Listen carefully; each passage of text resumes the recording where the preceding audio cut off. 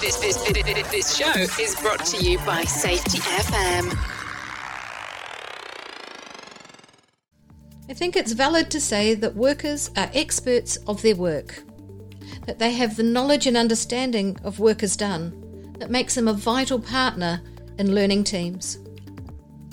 With a learning team, it becomes very clear and evident that everyone will have their own rationale, that people will have different perspectives on a particular situation or event. This doesn't imply that the system that they're operating in is weak, but it accepts that the situation that will be viewed differently by different people doing the work. How a system performs, therefore, cannot necessarily be understood by any one point of view. Exploring multiple and differential views, including past events and current system issues, brings together aspects of the system to light, including the demands, the pressures, the resources and constraints that ultimately impact on safe performance. Great concept that we give workers the respect that they need, and that we recognise them as the experts in their work. That they really are part of the solution as opposed to the problem. Absolutely, but more importantly is that, particularly in the world of safety and around risk management, whatever the residual risk is, so when we calculate risk, whatever risk is left over, it's the workers that face that risk, not the organisation. I agree. If I put it into that lean context, going to the Gimba is one of those lean words we use, but going out to where the work's been done and talking to the experts, the people doing the work, they're the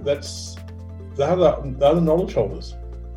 They're the people that are doing it day in, day out. And we're building up that learning team, or we're building up that knowledge and having those ongoing conversations with them, it's really powerful.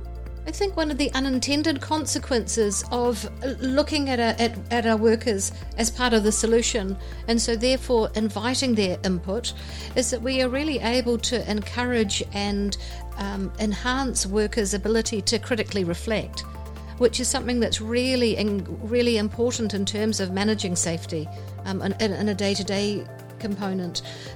By getting workers to reflect on their practice, both in terms of their past experiences, in terms of constraints, in terms of good practice, in terms of those things that aids good practice, workers are really able to hone their skills around managing and thinking about dynamic risk. And so I think that the starting point that workers are the experts, I think really provides a great deal of positive outcomes, both for workers and for the organisation, in terms of how you manage risk.